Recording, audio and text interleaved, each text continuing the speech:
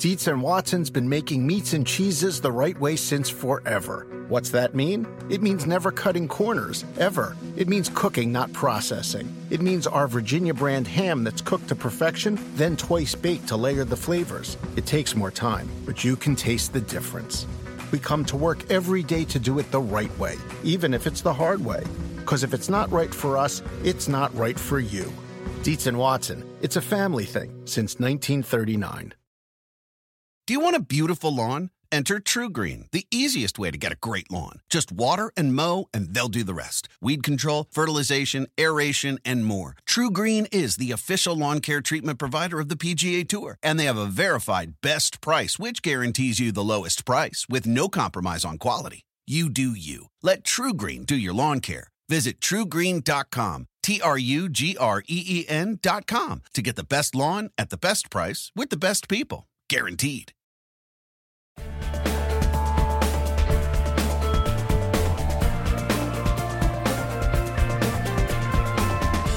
Coming up, Lav and I talk about Dustin Johnson's unbelievable week in Boston. Welcome to the Golf Central podcast presented by TaylorMade and the all-new Sim Driver. The driver head was in need of a drastic change in order to provide more performance, so TaylorMade changed the shape altogether with their new Sim Driver, which allowed them to make it fast and forgiving where every golfer needs it, in the downswing. The pros love the new shape, but the biggest reason TaylorMade changed the shape was to help make you into a better golfer. Check out TaylorMadeGolf.com for more information on the all-new Sim family. Welcome back, Lav, fresh off a flight early this morning from TPC Boston. Hope you enjoyed yourself in the Northeast. I want to get right to it. That was a commanding performance by Dustin Johnson. Your thoughts right off the top? Yeah, it's thanks for having me on, Rex. I think Breathless. Wow. Okay, way to bring it in hot. Okay. I think I was in the house for 3 minutes before we hopped on this podcast, but you just need this instant reaction from what, at least statistically, was the most dominating performance on tour in 14 years. You have to go all the way back to Phil at the Bell South before he double dipped the following week at the Masters to find a more blowout performance on the PGA Tour than what we saw last evening from Dustin Johnson. And I was thinking of how I was going to frame the story and kind of what I wanted the theme to be. And for whatever reason, I always go back to the fact that Dustin Johnson has to be the most bulletproof golfer ever. Not just on the PGA Tour. I'm talking any tour, male or female. The fact that he can dust himself off after what would be perceived as disappointments, and a lot of them in his career, never ceases to amaze me. And I was talking to Claude Harmon III, his swing coach, yesterday, and Rex, you've probably heard this analogy being around Butch Harmon, but Claude said that his dad always likened Dustin Johnson to an NFL cornerback. The fact that one play, he'll get burned for an 85-yard touchdown, and the very next play, he'll make an interception that completely turns the game on his head. Like, he just doesn't have any rear-view mirror. He's always going to think that he is the best player in the game, regardless of what just happened to him. And that's the way that I view Dustin Johnson. I think it's the only way to view Dustin Johnson. He shot 30 under par 2 weeks after he blew the PGA Championship, 2 weeks after he became the first player in history to blow his first 4 54-hole leads in a major. The guy is absolutely amazing. What are your thoughts on what he was able to do and kind of how you see him now at this point in his career at age 36? 30 under par, an 11-stroke victory. 30 under par being the mainland record on the PGA Tour. The only thing that matched that was Ernie Els in Maui a few years ago, which is an entirely different golf course as a par 73. And the one thing that I kept coming back to, and to your point, Claude's point, and Butch has talked about this a lot in the past, is his Teflon ability, this ability to not let anything stick to him. And you can just look at his play since the restart and get a feel for this. When he started at Colonial with a missed cut, and there were some questions about his knee, and then he bounces back in Hilton with a tie for 17th, and then he wins the Travelers, follows that miscut, withdraw, T12, T2 first. We can keep going on. He's bouncing all over the map here, and you're right. He'll get burned for that 80-yard touchdown, and it's like it never happens. You don't need to go up and wrap your arms around him and give him a hug because he doesn't need it because he's not going to worry about it. The one thing that really struck me yesterday watching him was when he is at his best, and by his best, obviously we're talking about ball striking, the way he can dominate a tournament tee to green, mostly tee, but also tee to green. And if you look at all of those finishes since the restart, if he puts average just average. Now, last week he putted very, very well. He gained 5.5 strokes on the field in strokes gained putting, which leads to an 11-stroke victory. But if he also gained like 18 shots tee to green, which is just and that's insane. That's it. So he's always going to do that. That's always going to be the given. That's not the outlier. The putting is the outlier. And if he just puts average, you don't have these ebbs and flows.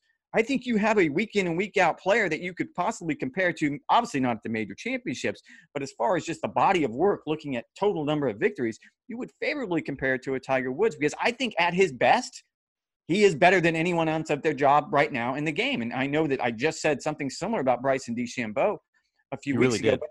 But I think when you look at Dustin Johnson, what he's able to do and bounce back and forth, again, I'm talking about at his best. And at his best, he's an average putter. If you can see that in some of the things I saw over the last couple of days, like him grabbing his right arm right before he putts, whatever it is that seems to calm him down. He has better pace. When he has all of these pieces in place, I don't know that anyone does the job better than him in the game right now. No, I threw this stat out there yesterday to kind of make that exact point. The fact that since 2017, Dustin Johnson now has 5 wins of 5 or more shots. To me, I think that underscores exactly what you're saying. The fact that when Dustin Johnson is at his best, the rest of the field does not stand a chance.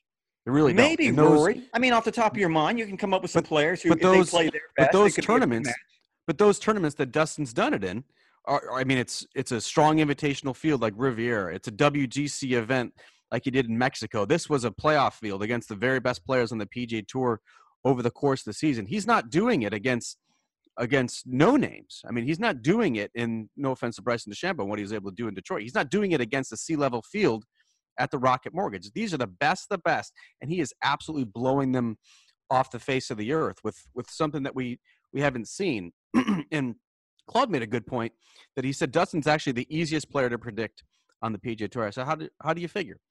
Because you look at his results, you mentioned it since the restart. He always builds. And he builds to it, and then he sustains it. And what he meant by that is you look at the first start out, missed the cut at Colonial. Next start out, he tied for 17th at the RBC Heritage, but he was second in the field in strokes gained tee to green that week. David Winkle, Johnson's agent, called Claude and said, well, what do you think of DJ's chances next week in Hartford? And Claude goes, missed a cut, T17. He's either going to win next week or he's going to finish second.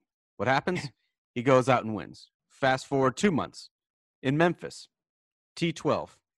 Following week of the PGA Championship. You're missing the missed cut at Memorial and the withdrawal from the 3M. So, yes, to your credit. Yeah, but he also he had a slight back issue that wasn't too catastrophic, obviously. T12 in Memphis, T2 at the PGA Championship, blows away the field at the Northern Trust. Look for this form. And when I asked Claude yesterday, I said, boy, is this the best you've ever seen Dustin Johnson play? He said, I think it is. He said, I think it's even better than 2017. We all remember what happened in 2017. There was no one on the planet who was going to beat him at the Masters that year. And he had the unfortunate slip down the stairs and had to withdraw and ended up kind of having a poor second half of the season, when that to me will forever go down as the what-if season for Dustin Johnson. I mean, 3 in a row heading into the Masters, he could have done unspeakable things to the rest of the field for the rest of that year had he not gotten injured. The lesson there being, don't rent a 2-story house during the week of the Masters in Augusta. That has to. And also do not just wear socks around the house. Sure. What kind of serial killer just wears socks around the house anyway? Put shoes on or put slippers on, or go barefoot. In socks? You won't not walk in socks. Absolutely not. In socks? No. You've got to be an absolute serial killer to do that. That seems extreme. But all right, back to my point. I will say, and this is with a monsoon of respect for the Rorys and the JTs and even Tiger Woods when his game is clicking, because let's face it, it's been, within a window that we can remember that Tiger did. Absolutely. Zozo is very good, yeah. And so if you have all of these players at their very best, I'm saying it can be an absolute contest. It will be fun. He's not winning by 11. I still think he wins, though, simply because of his skill set. He is physically better at his job than what these other top players are at their jobs, at least at the moment. And JT's not going to grow. I love a lot of things about his game. Morikawa isn't going to get bigger. Like, there's a lot of things he can improve on. He's not getting up to 6'3", 6'4". You can't teach that. So I just think where he's at right now with his game, the one thing I will say about Dustin that I always thought throughout the course of his career, and this goes back a couple years now to when he won in Mexico and he got that 20th tour victory and it was such a milestone. You almost saw a glimmer in his eye, that David Duval type glimmer, where he could almost feel like, I made it to the top of the mountain. Like, I'm not quite sure there's I'm a whole kind of lot. content here. Yeah. Yes. And you almost saw that for a little while. I've had discussions with his trainer, Joey D, about this, there has to be a level of focus, a level of dedication to get to number one in the world. I don't care how physically talented you are. You have to – talent gets outworked if talent doesn't work. That's Joey's famous saying, and I totally agree with it on that front. For him to do this in an age when he could have easily said, okay, the restart's just not for me. There was, as you pointed out, some back issues. He wasn't feeling right even in Hilton Head when he finished tied for 17th. He could have just bagged this season like I think, quite frankly, some players are already bagging this season for all the right reasons. But he did not, and he's back to world number one. And with two majors left, I think you're right. I think this is going to go back to that situation. Just don't rent a two-story house and don't be an animal and walk around with socks. It's as simple as that. And the FedEx Cup, it's kind of, you see the FedEx Cup getting trashed on social media, and players are quick to scoff at it and say it's just a PGA Tour prize and that majors are all that counts. Brooks Koepka certainly comes to mind as someone who has that type of mindset. Dustin Johnson legitimately wants to win this. Like, it is a career goal for him to pick off the FedEx Cup. No one has come closer more often and not gotten it done than DJ. He's been in the top five times over the past 7 or 8 years. I think back to 2016 when by Tiger, yeah, two years ago. Absolutely. Well, in 2016, It was Rory, Kevin Chappell, and Ryan Moore in the playoff. As long as Rory doesn't win, Dustin Johnson wins the FedEx Cup. And apparently, some eyewitness accounts saw him pumping his fists and screaming "F yeah!" like when Ryan Moore's making a putt, because it actually means that much to him. And so, I'm not sure how many majors he's eventually going to win. I'm not sure how long he's eventually going to hold on to this number one ranking. It's flip-flopped back and forth 5 times already in 2020. But I do know that he's once again in a good position to get the FedEx Cup. It's meaningful to him. And when you look at his resume, if he does add that and is the best PGA Tour player this year and wins Player of the Year and all that, there's really not that many holes in his resume. A 22-time winner on the PGA Tour. He's won WGCs. He's won a major. He's won a money title. A FedEx Cup champion would kind of be icing on the cake at his career in 36, and the rest he can just go out for sheer domination. I would argue to the first part of your comment that they all have 15 million reasons to be interested in this. And even the people who didn't even make it to the playoffs, they have plenty of reasons. But DJ's got 65 million in the bank already, sure, with untold millions in endorsements. But I think we're kidding ourselves now when we say it's not money. Now, I will go back to, again, and I think we had this discussion last week, when it comes down to the Player of the Year vote. And I would argue that was very much a mandate from the tour rank and file saying that, okay, we're going to value this playoff system and how you perform in these playoffs events over the relative success you might have in major championships. With Rory winning, that's my contention. Now, we can have that debate. I did not think we were going to spend 11 minutes talking about Dustin Johnson this morning, but it is impressive, and you're absolutely right. And I will add only that I have spoken with Claude about this. Being world number one is wildly important to him too, strangely so, that you wouldn't expect it from his sort of indifferent shoulder shrug. I'm sure he gave he's the perfect type of guy to handle it, the pressure and the attention, because it just doesn't faze him. It just doesn't faze him. I did want to touch on, before we move on, Tiger Woods. And it was such an interesting week, and I watched it with a lot of curiosity. And I will say this, and I really want to get into Tiger's playoff chances, but beyond that, he was paired with Rory McIlroy on Saturday and Sunday at TPC Boston. And I wasn't there. I can imagine it was a surreal setting, having those two go out so early without any fans whatsoever, nothing on the line. They're joking. They're having a good time. This is not what we've come to expect. Both players talked a lot, and Rory has talked a lot about this. Tiger has touched on it, about how it is difficult to get motivated. It is difficult to stay focused without fans out there. I find it fascinating to me because, again, I watched a lot of NBA basketball this weekend.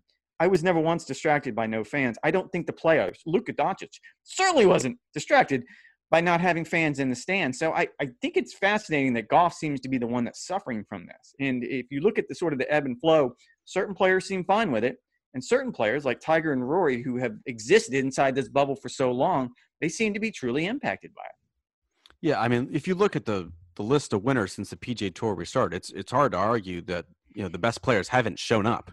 By and large, we've had some great winners. We've had Dustin Johnson, we've had Colin Morikawa, we've had Bryson DeChambeau, we've had Jon Rahm. They have all won tournaments.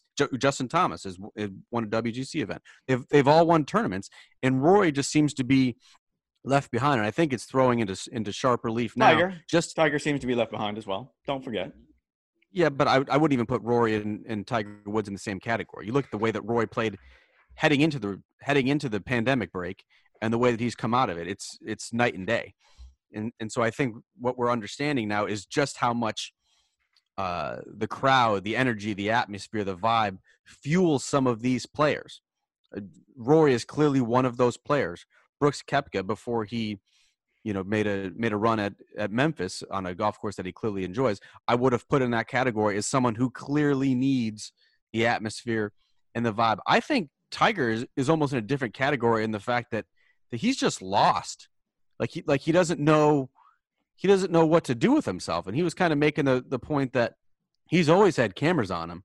That hasn't changed over the past quarter century. It's probably heightened a little bit now in the fact that they're following him when he arrives in the parking lot and he goes to the clubhouse and he's eating lunch and he's on the range, and PGA Tour Live is sitting there for an hour watching him get ready. That part hasn't changed, but the fact that every shot is being dissected now, but he looks around and he doesn't have some of the advantage that he normally has.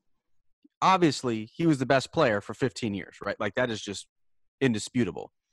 But there was also, when we did an entire project about this, that there's a phenomenon of the Tiger effect. The fact that having Tiger in your group is detrimental to your success. It was indisputable. Psychologists concluded it definitively that it has a negative impact. Statistically, when he is it was obvious. When he is in your group. And there's an advantage to be gained by having the experience of playing in front of huge crowds with all that pressure, with all that stress, with all of that distraction, and that is gone. And look, we were both at Memorial. You were at the PGA Championship. To me, I thought this was even more different because unlike those golf courses, there wasn't a highway there. There wasn't backyards with guys grilling out and cheering on Tiger as he walked down the 8th hole. There was nothing out there. We felt like it was in the middle of nowhere. And it was so silent, you could hear a water bottle being opened 50 yards away. I mean, watching Tiger Woods and Rory McIlroy play golf, and you could hear a pin drop. To me, that's never going to be normal for Tiger. And I don't think it's ever going to be normal for Rory, who clearly needs that type of juice to get going. Well, and what's fascinating to me, and the upside to this is having watched all of Tiger's rounds this weekend, I found it fascinating that you can hear everything they're saying now. So you do pick up on some cool conversations. By the way, Saturday there wasn't much talking on Saturday because they were grinding. But Saturday, there was a cool conversation that Tiger putted out from 2-3 inches, whatever, just tapped in with the flagstick in and made the comment, first time he's ever done that, which is fascinating to me because we are 2 years in to this experiment, and that's the first time that he's decided to, okay, Joey, stay where you are. All right, so I asked LeCobb about that after. I was like, how is that possible? Like, how has he never done that? First of all, playing in South Florida right now during a pandemic, not supposed to touch flags. Yeah, you got to keep the flag in. But anyway, the first 2 rounds in Boston, Tiger Woods, he played with Matt Fitzpatrick and Dylan Fratelli. And that is interesting because Matt Fitzpatrick keeps the flag in for every single putt. Dylan Fratelli also keeps the flag in for every single putt, except when he's lining up his putt. When he lines up his putt, his caddy takes the flag out. So he is visualizing what the break's going to do and the speed and the line he wants to take. He says, okay, got it.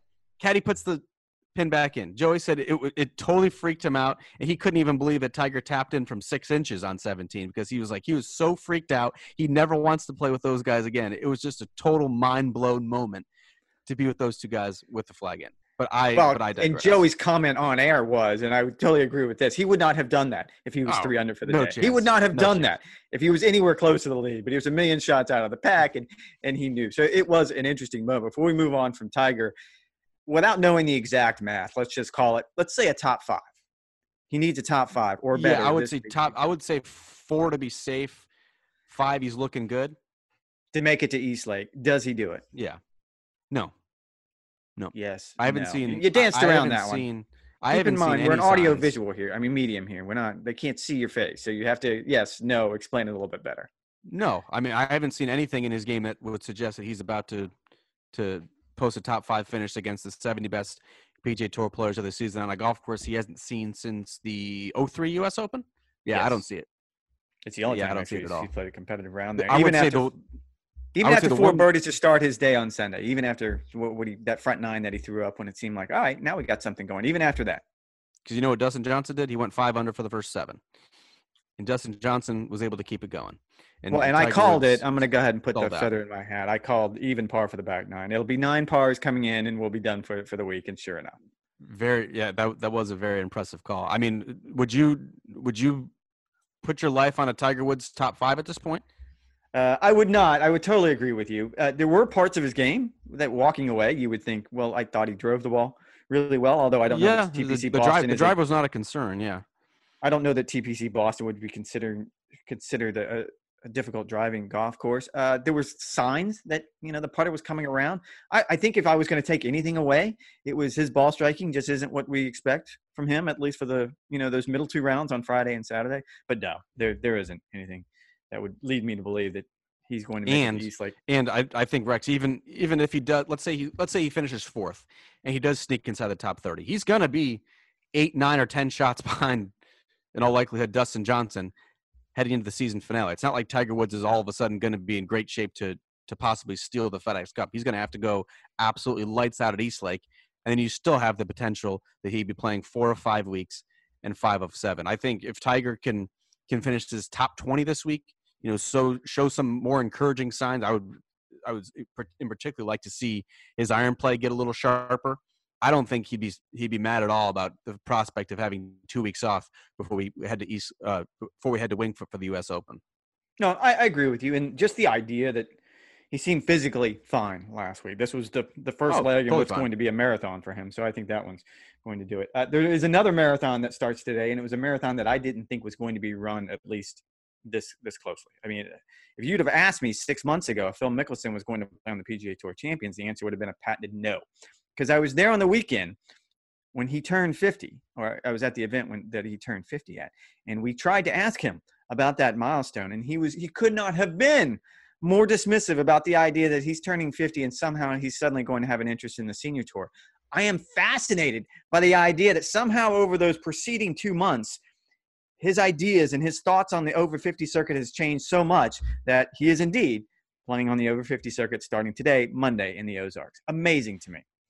You don't think that there's some ulterior motive here for Phil to go check out the Ozarks? There might be something there. There might be just the idea. He brought it up even a few weeks ago as you could tell the wheels were spinning. He was obviously not going to go deep into the playoffs. Wingfoot on the horizon. He knows he needs reps. That's the only event really that matters to him right now, if we're being honest, the U.S. Open. The idea that, okay, I'm better off playing against some level of competition. This isn't going to tire me out. I can drive a golf cart. It's 3 rounds, whatever the case may be. All of those things sort of coalesced. And I'm sure that, yes, if I'm being the cynical sports writer, just like you are right now, rubbing your fingers through your hair, counting the dollars, that, yes, I'm sure there is something that's drawing him to the Ozarks that isn't just pure competition. Go figure. I mean, I'm done trying to predict what he was doing.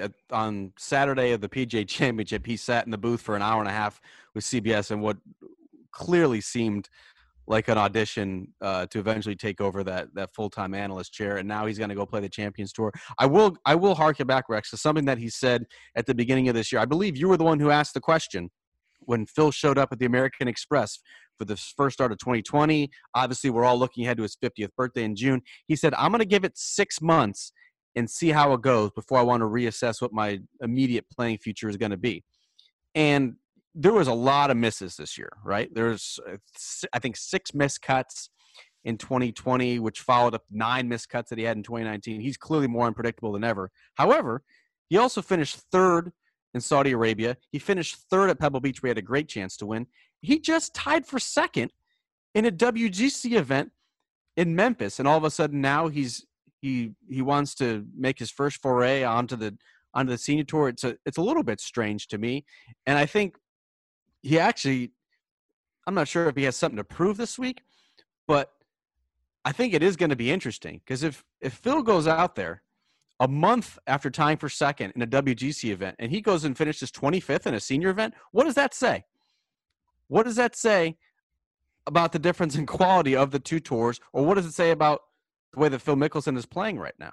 I know what you're trying to get to. I don't know that that's a fair comparison. Yeah, I'm not saying that these 54 holes are a referendum on the state of the PGA Tour versus the PGA Championship. No, I do think it is going to be an interesting contrast. So do you not? I do, but I have seen Davis Love finish tied for 12th at Colonial and then go miss the cut the next week at the U.S. Senior Open. This was a WGC event. No, and I totally agree where you're going with this. Yeah, but you're thinking that somehow this is AAA or even worse than that. No, I don't think that's a it's definitely worse than that. I don't know about that because I think you actually have to putt better on the Champions Tour than you do on the PGA Tour some weeks because it's all. I mean, as much as the PGA Tour turns into a putting contest, the Korn Ferry Tour where you got to shoot 25 under.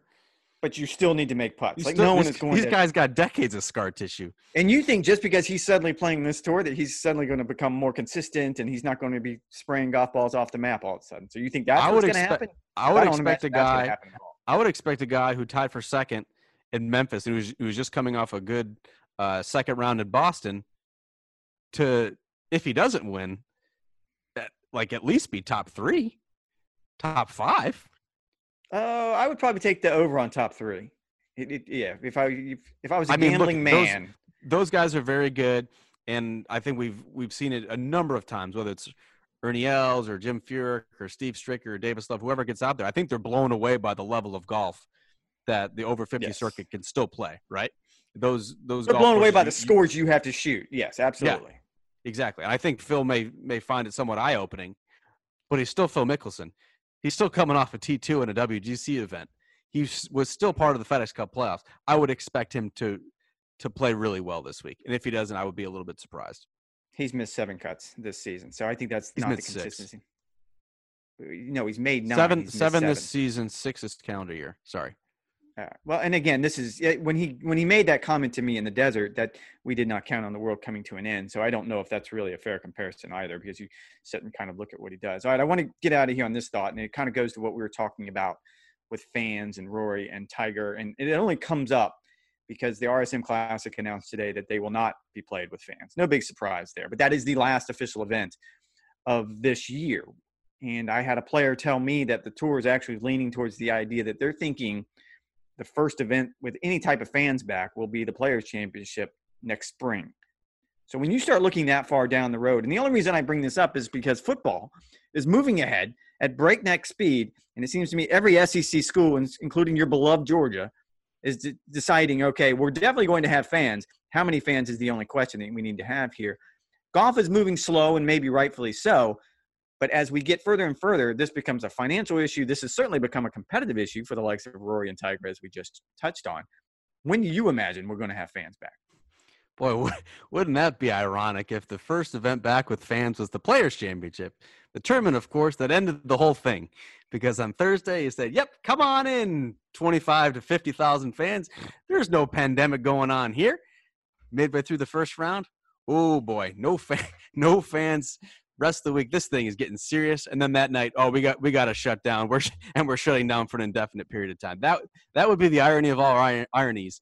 That's the first event back with fans. And to be honest with you, Rex, it wouldn't be totally surprising if that were the case. To be on a week to week basis, I know the players like Rory and Brooks and Tiger might hate the fact that there's no fans and there's no juice and there's no energy, and the only thing different is the zip code and the signage. I don't really miss it. If you're watching on TV, it does not make that big of a difference. Even the PGA Championship, we talked about it a couple weeks ago, the TV product was still very compelling. And I hated it. I mean, I thought it was terrible being on property. However, I mean, I think it's like everything else. It's like baseball and basketball and hockey. It is a TV show. Yeah. And I'm totally fine with that. You taking a weird victory lap that it would be the Players next year, that would be the 1 year sort of anniversary. That seems like a weird victory lap to take, because if we're blaming anyone, let's blame Rudy Gobert. If we're going to look for a scapegoat here, I don't think golf needs to be our scapegoat. I just don't think. All right, so if you don't have fans free, I don't think you can just open the gates and allow 50,000 fans to pour in. Of course not. No, and even the SEC, and I make fun of your beloved Georgia, I think they're all talking about some sort of margins. You're talking about 20 to 25% capacity. Sure. 20 to 25%, yeah. Sure. So whatever it takes, and I think the sooner we get inching closer to that, and I think we talked about this last week, that the tour is experimenting with these guest hosting experiences, what they're talking about. That's 50 fans a day, and they're away from the golf course. But I think eventually, and that's why I was surprised to hear the next year's players comment, because it seems to me there are events early on the schedule next year that you could start to tinker. Let's say Scottsdale is the one that. See, I would either go Scottsdale or I would say Tigers event are the first two that you could sure. Bring back some sort of design spectator plan that 5,000 keeps everyone safe and separates them. And you have designated areas, and maybe you've got a bracelet. I think haven't they done this where you can kind of monitor them, and if it's too bunched in one particular area, you can go send a marshal to kind of disperse the group. You have time to develop those types of technologies, if not. And if not, you also have 6 months to develop these plans for something that could work before you do a wholesale, okay, 25,000 people are going to come to the tour's flagship event at TPC Sawgrass. I think you have to have some kind of soft launch. No, I agree with you. And it was actually a tag in the credentials that Memorial was going to hand out. That's for right. That week's That's event. right. Yeah. So if you got these groups and clusters of people, you could break them up quickly. And the fact that I think testing, the saliva test that just has been introduced to the market, that's $15. That's a potential game changer. Yes. In theory, there should be a vaccine by then, or at least a couple of them. I mean, there's some things working in our favor to get fans on the golf course before mid-March in 2021. Absolutely. All right, that'll do it.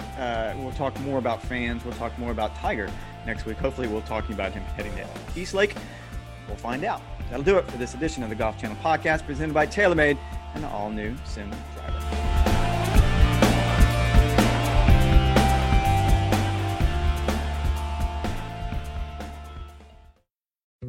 Dietz & Watson's been making meats and cheeses the right way since forever. What's that mean? It means never cutting corners, ever. It means cooking, not processing. It means our Virginia brand ham that's cooked to perfection, then twice baked to layer the flavors. It takes more time, but you can taste the difference.